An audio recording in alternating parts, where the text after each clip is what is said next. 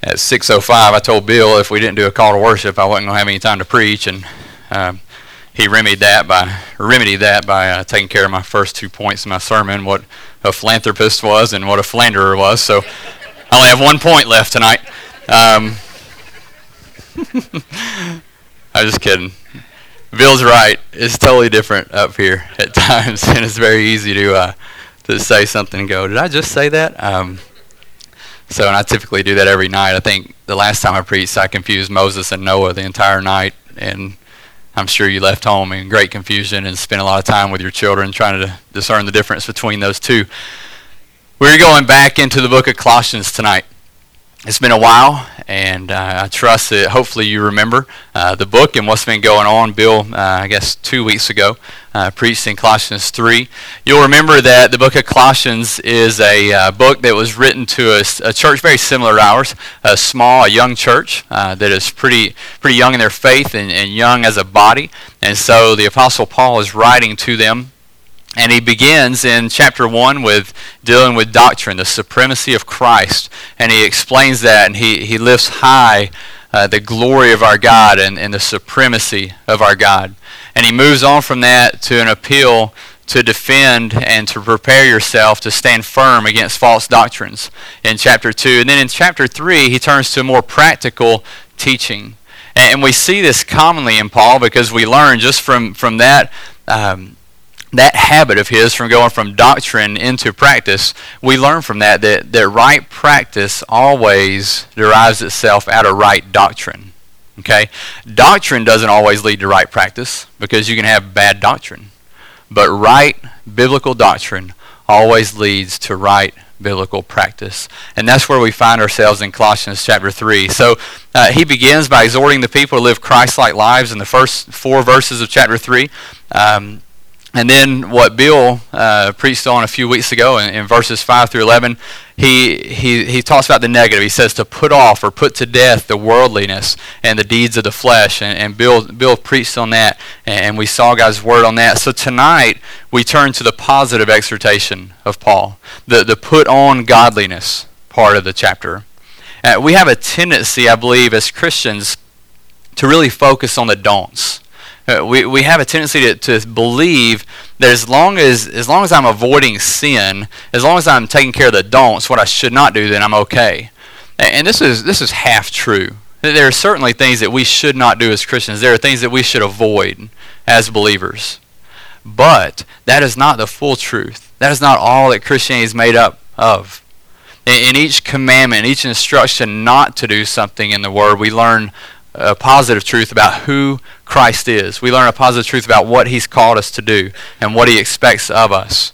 And so tonight we're going to look at what are we called to do. What is the Christian life about?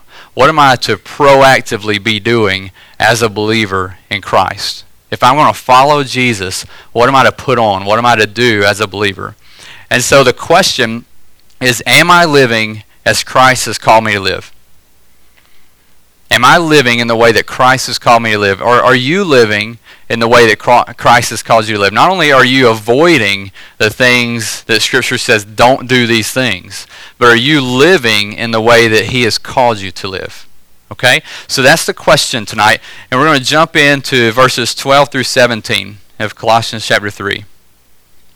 Paul writes this: So as those who have been chosen of God, holy and beloved, put on a heart of compassion, kindness, humility, gentleness, and patience, bearing with one another and forgiving each other, whoever has a complaint against anyone.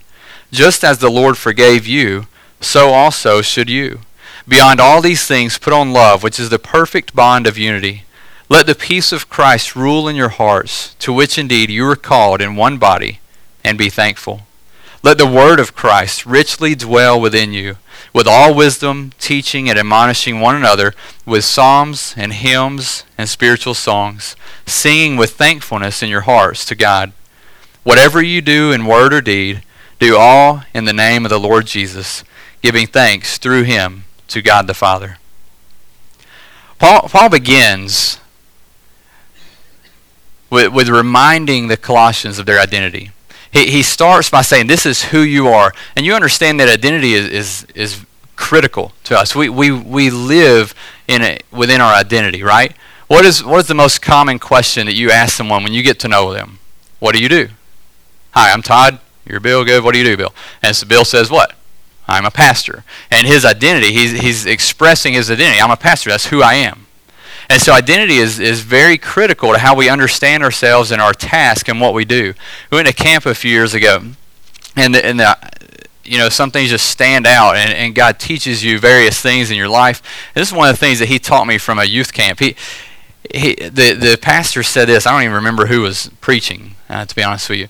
But the camp pastor said this. He spent a sermon, and he said, before I am anything, I'm a Christian. My identity is so wrapped up in Christ that before I'm a camp pastor, I'm a Christian. Before I'm a dad, I'm a Christian. Before I'm a pastor, I'm a Christian. Before I'm a mom, I'm a Christian. Before I'm an athlete, I'm a Christian. Before I'm a student, I'm a Christian. Before I'm a businessman, I'm a Christian. My identity is that I'm a follower of Christ. I'm a follower of Christ, because out of that identity, it determines how we live and the purpose and our goals. It's what Bill talked about this morning at the end of his sermon when he encouraged our students. He said, listen, you're starting school this week. How are you approaching school? If you approach it with your identity as just a student, then you approach it to make good grades. But if you approach it finding your identity in Christ, then you approach it to bring him glory and honor through making good grades, through playing sports, through taking leadership, whatever it may be. And so our identity is in Christ first and foremost. Listen, there's three statements that he makes about who we are. The first one is this. He says that he calls us those who have been chosen of God. Those who have been chosen of God. This word chosen is a critical word in Scripture. It's one that some people run from, but it's one that if we hide from and we avoid, we lose a valuable understanding of who God is and what he has done in our lives in saving his people. It's used over 245 times in the Old Testament. In the Greek Septuagint, this word in the Greek is used over 245 times. That's the Greek translation of the Old Testament.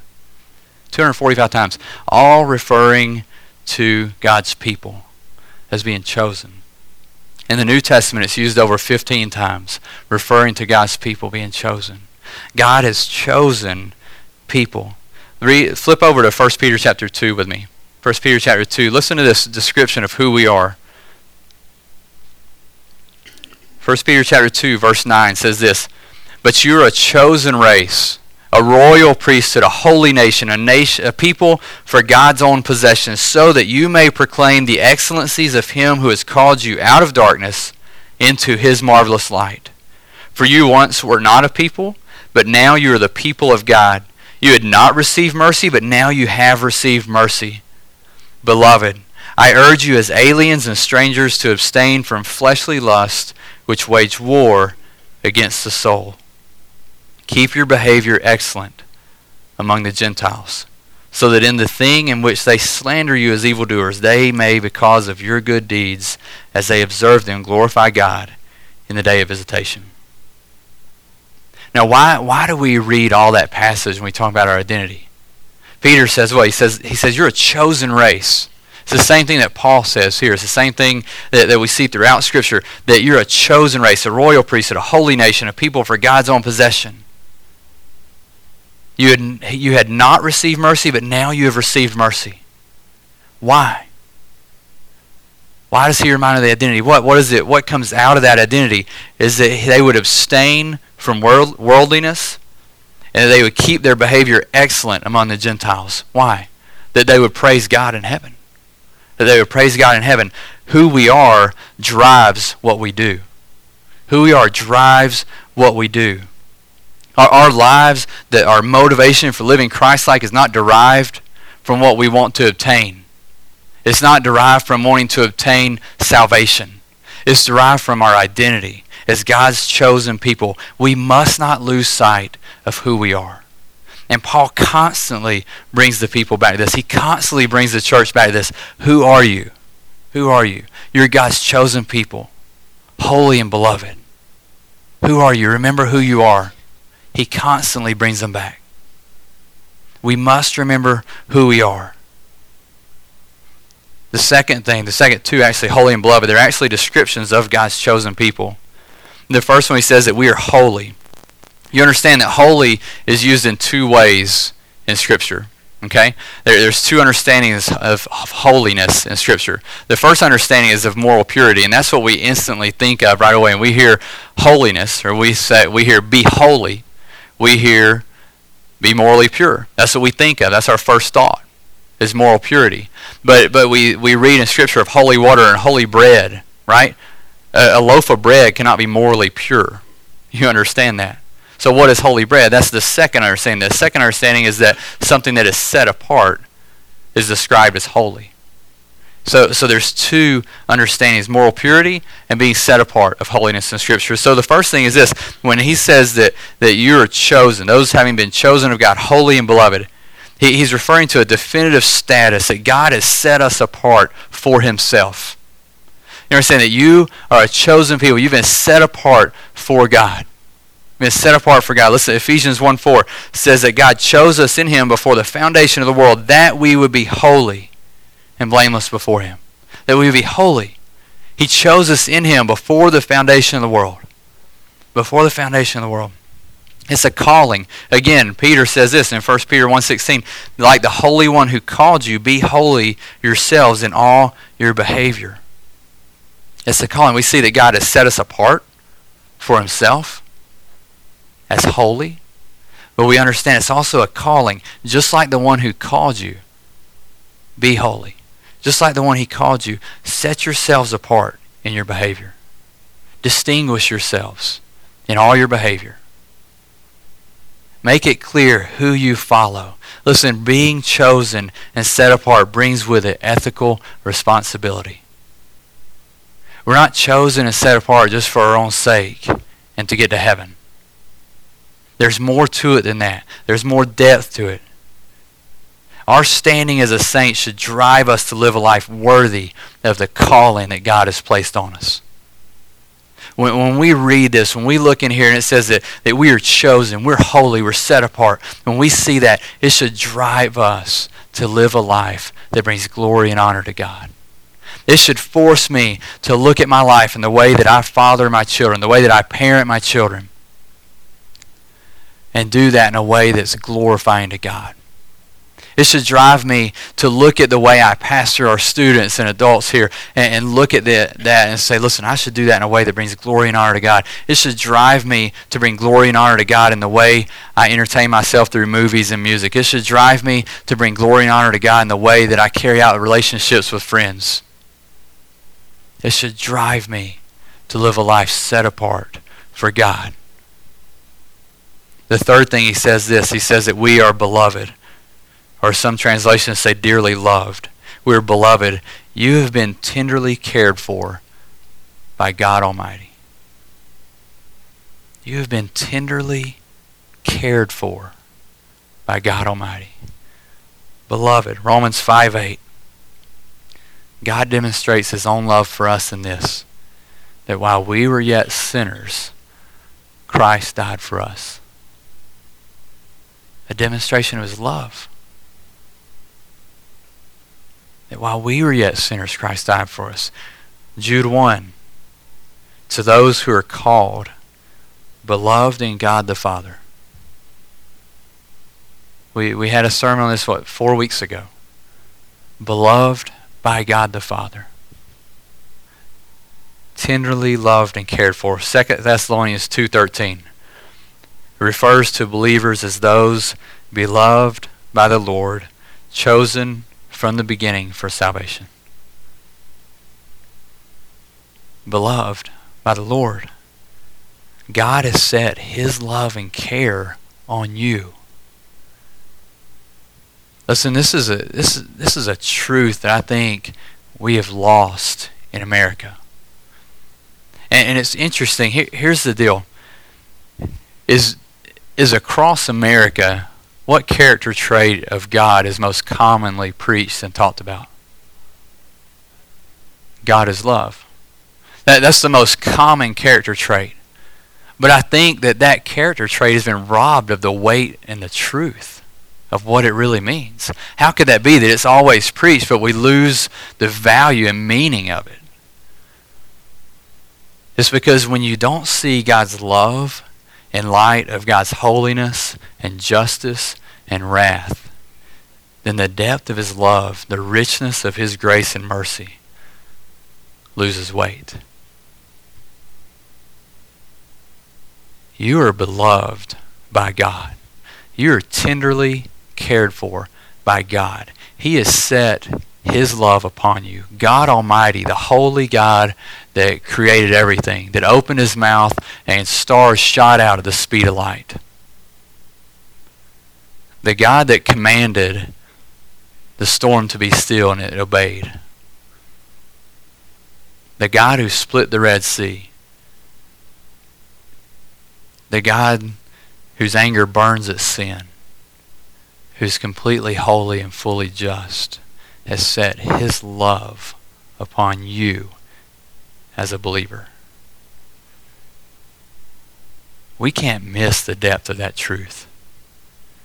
We may hear about God's love all the time. We may read it. We may see bumper stickers, but we can't miss the weight of that truth. We can't miss it. Do you know what's wrong with this mic? It's too close. All right. I'm going to just take it off a minute. Is that better? All right. It's catching some beard hair, evidently. All right. This is a good stopping point. Is I think here's the thing with this. I think the danger for us as God's people is that we can become very conceited. We can become very prideful at this point. And that's been a danger that believers in the past at times have stumbled on. That being chosen and set apart and beloved makes me special, and we become very prideful, and we kind of start resting on our laurels. But this idea of chosen is not the idea of going out to Somerset on Tuesday morning with Clint Winstead to play Ultimate Frisbee and picking teams and getting chosen to be on the team because you're a good Ultimate Frisbee player. It's not the idea of a pickup baseball game and them saying, okay, I'm going to choose you, and you, and then you've got me standing there waiting because I'm terrible at baseball. That's not the picture at all. See, the picture is that we're all on the same playing field. That we can't lose sight of who we are. When we think about this fact that of who we are, that we are a chosen race, a royal priesthood, God's own possession, a holy nation, holy, set apart, beloved by God. When we see that's an amazing thing. But we must not fail to see that in light of who we truly are. We're sinners. And so it's the picture of us all standing on the ball field, not even being able to pick up a ball because we're dead. And God choosing us, bringing new life within us. That's the picture. Listen to Deuteronomy chapter 7, verse 7 and 8. It says, "The Lord did not set his love on you, nor choose you because you are more in number than any other peoples. For you were the fewest of all peoples. But he chose you because the Lord loved you." He didn't choose you or me because of anything we did. He chose us because of his love and mercy. These three descriptions of God's people, chosen, beloved, holy, are all used throughout the Old Testament of the nation of Israel. They're all descriptors of Israel. And so it's significant that Paul now looks to the Colossians, a bunch of Gentiles, and says, you too are chosen, holy, and beloved. The gospel is God's power to save, first for the Jew and then for the Gentile. We shall not be ashamed of that. We shall not be ashamed of it. Paul moves on in the second part of verse 12. And he calls us to put on godliness. Put on godliness. This phrase, put on, is a clothing metaphor.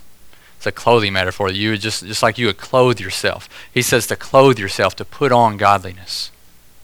It's interesting that the form that Paul uses here, it's a command, it's an imperative. It's a command that signifies a decisive initial act. It's a settled attitude. Put on. Do it. Put on godliness. And he says to clothe ourselves in 5 character qualities right away. He says compassion. Put on compassion, kindness, humility, gentleness, and patience. Now I want you to notice this right away, that each of these qualities are relational. Each one of these qualities are relational. You cannot practice compassion by yourself. You're just not. You're not going to be kind to someone if you're sitting by yourself, if you're not in a relationship with someone. Humility, gentleness, patience, all of these are relational. They deal with interpersonal relationships. You see, we were saved as individuals, right? You understand that? Our salvation is not dependent on other people around you. Right? My salvation did not depend on my parents. It did not depend on anyone in this room. My salvation is dependent on Christ's work in my life. So I'm saved as an individual, but what am I saved into? An individual faith? No. I'm saved into what? A community. I'm saved into a family. I'm saved into a body. I'm saved to be in a community with someone. And that someone is God's people. The family of God. We're adopted as sons and daughters into God's family. To all those who believed, he did what? He gave the right to become children of God. Ephesians 1, Galatians 4 talk about his adoption of us as sons. We are saved individually into a community. It means more than a casual hello. I think this is one of those things. It's one of those things that is so easy and we miss it. It's so easy and we just flat out miss it. He says be compassionate, be kind, be humble, be gentle, be patient. That means that we really know one another. It's a deep and rich fellowship with one another. It's a fellowship that's deep enough and intimate enough to show compassion when someone's hurting. I mean, to really care when you say, hey, Paul, how are you doing? It's more than just a greeting, more than just a passing glance. It's a compassion that when you see someone grieving in worship, you're moved to grieve and you don't know why, because you have compassion on that person. It's kindness to someone who's wronged you. I guarantee you, I've probably wronged someone in this room. Someone's probably wronged me, and it's still kindness. It's being kind to them, showing love to them. It's humility to serve those around you. To not be focused always on stepping up and elevating myself and putting myself at a higher place, a higher priority in the body. But it's humbleness. It's gentleness to the one who needs correcting. Listen, one of you came into my office this week, and in the most gentle, loving way that perhaps has ever been done, sat across from my desk and said, listen, I want to make sure that you are spending time with your wife. It's gentleness. It's kindness. It's compassion. To look to God's people. To show love. To correct if they need correcting. Not by browbeating them, but gently instructing them in the truth and the grace and the word. It's patience with the ones who seem to never learn from their mistakes. We are dumb people at times. There's no nicer way to put it. We just are. There's times where I look at myself and I think, wow, what was I thinking? I'm an adult. I'm supposed to be a mature believer. I know better. Obviously, I didn't act upon it. And it's patience that you show patience with me. I show patience with you. When we seem to make the same mistakes over and over again, it means that the church is the church involved in one another's lives. It simply means the church is being the church. Paul calls us to be in relationship with one another. What's the result? Verse 13, what is the result of clothing ourselves in these things? Paul says, bearing with one another and forgiving each other. If we clothe ourselves with compassion, kindness, humility, gentleness, patience, we will bear with one another. Now, what is the tone that sets when you hear that, bearing with one another?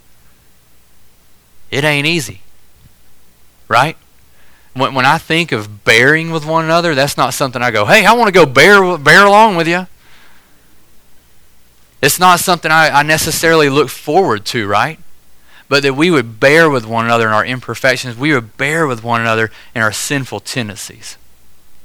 What do we typically do, though, when someone's difficult or has a hard time showing these character qualities? They're struggling, they're immature in the faith, or they're making poor decisions. What do we want to do?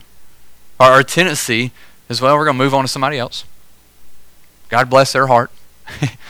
Hope it works out for them, and we do it in a very gentle and nonchalant way. We just kind of forget things and we move on over. The Scripture says, bear with one another in our sinfulness and imperfections.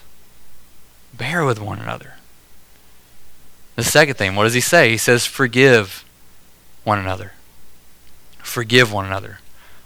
Paul basically assumes that you're going to have to forgive someone. Bearing with one another and forgiving each other. It's just going to have to happen. You know why? Because there's things that you're going to do or that I'm going to do that's going to need forgiving. Because we are sinful. You understand this is more than just a Sunday school answer? If I look out and say, hey, are you a sinner? We would all go, yeah. Check one off. I answered rightly.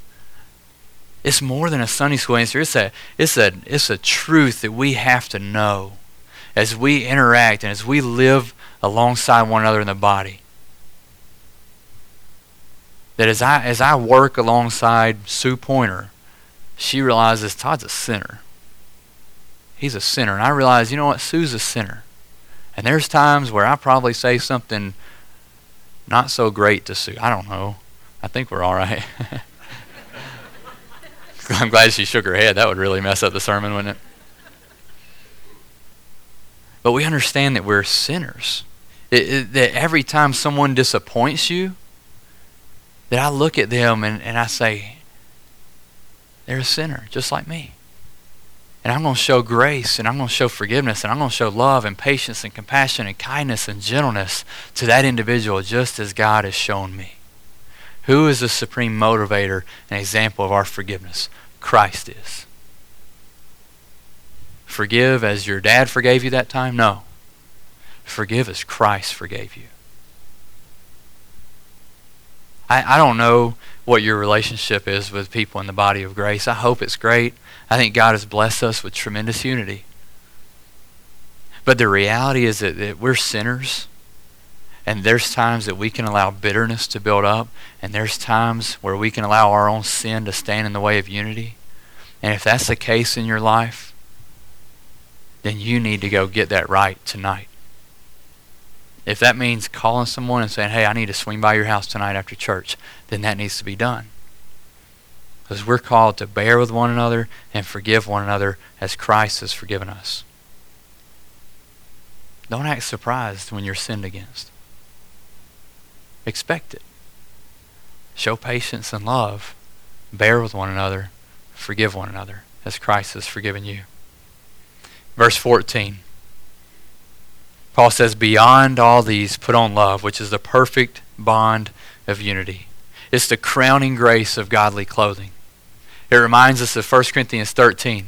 That's nestled right in between 1 Corinthians 12, the teaching on the body, all the gifts, and 14. It's nestled right in this teaching on what the church is, on how God has blessed us in different ways. And he says, listen, as God's blessed you in different ways and you're good at different things and some of you can do things that others can't, there's a lot of variety in the body, then you need to love one another. And here's what love looks like. Here's what love looks like. And he goes on in a beautiful chapter, a beautiful description of love and describes it. And he says here that love is the unifying factor of God's people. It's the unifying factor for God's people. It brings us together. It's the perfect bond of unity. Grace Baptist, we have to show love to one another. We have to. John 13:35 says that if we do not show love to one another, it will be a testimony against who we serve. Why? Because Jesus said in that verse, he said, they will know you're mine by your love for one another. If we're going to demonstrate that we follow Christ, then we have to love one another. 1 John 4:19, we love because what? Because he first loved us. We must be a loving body of believers.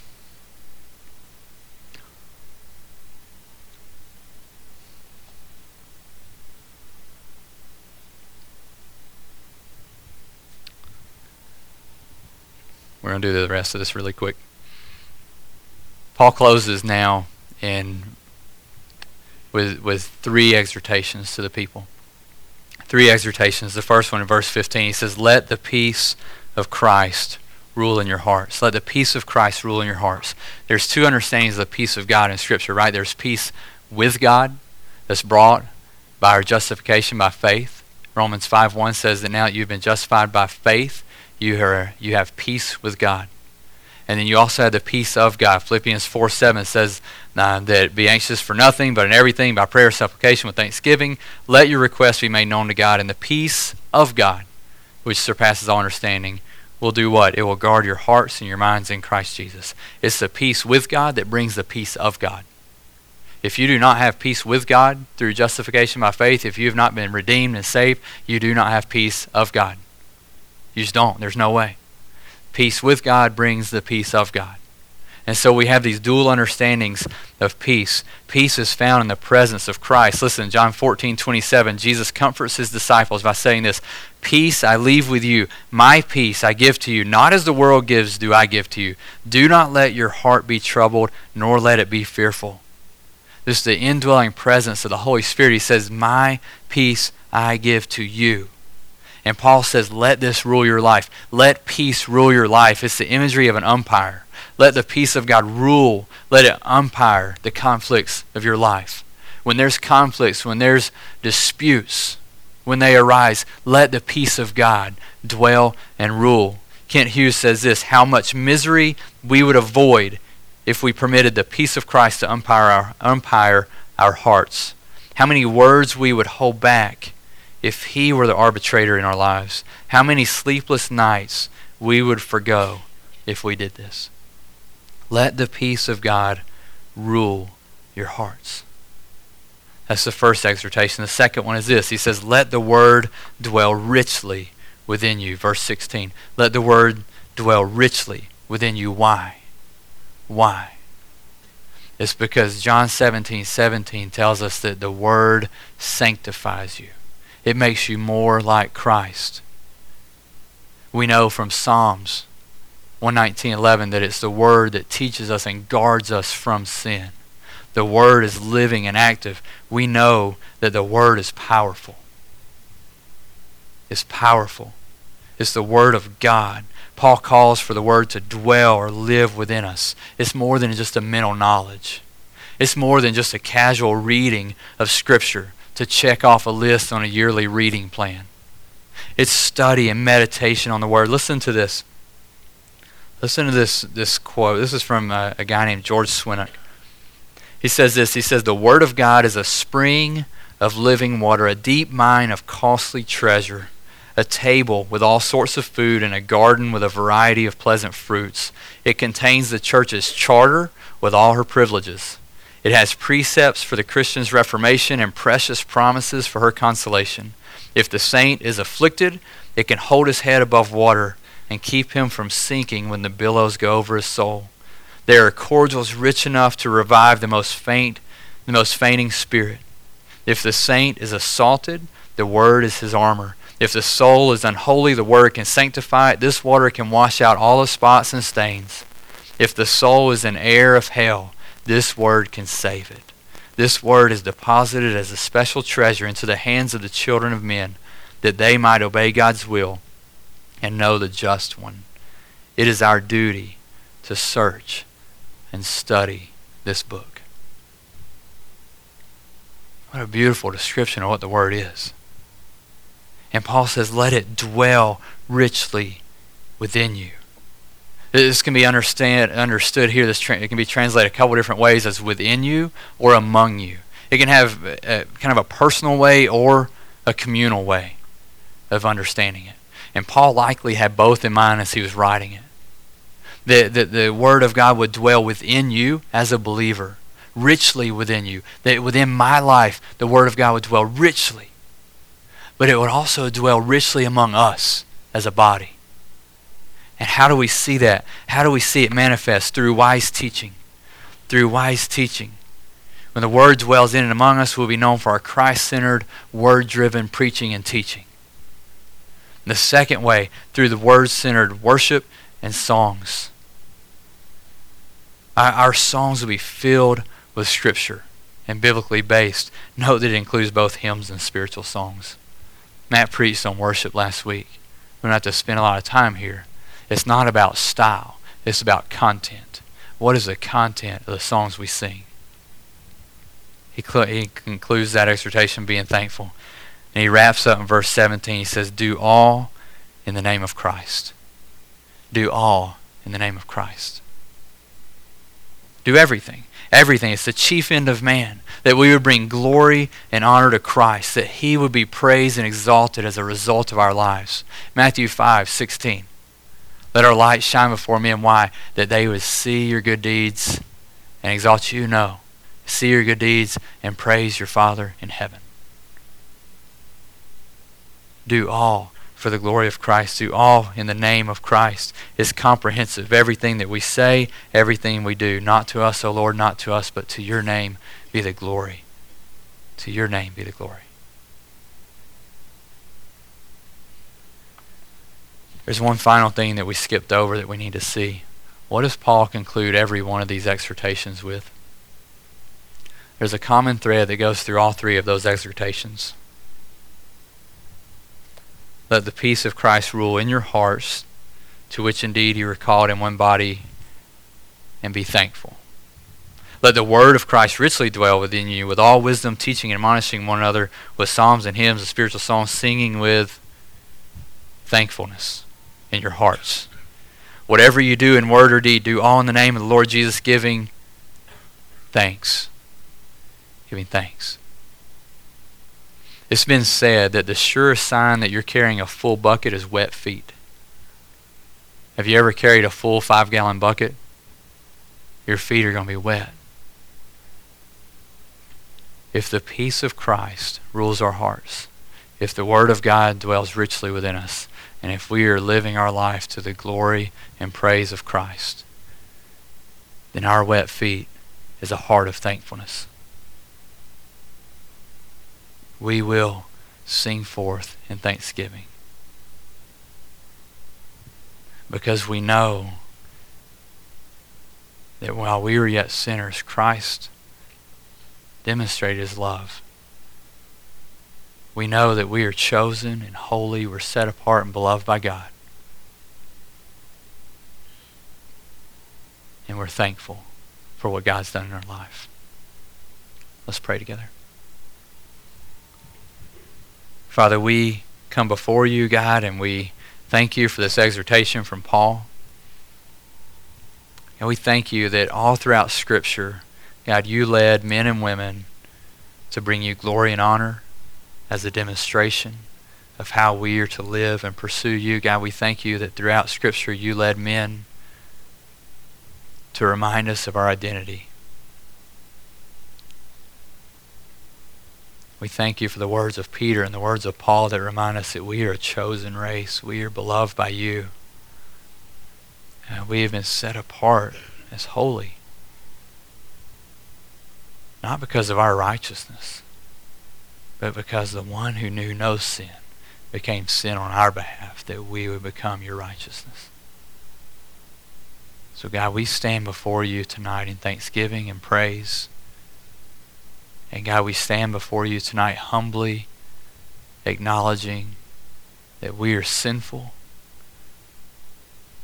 And God, as we live in community with one another, as we live as a family of believers, God, we pray that you would put kindness and compassion and humility and patience upon our hearts and our minds. God, give us the humility and love to bear with one another and to forgive one another as appropriate, as opportunity arises. That you would guard our unity and allow us to be a family that loves one another and declares your greatness, your truth. It's in the name of Christ we pray. Amen.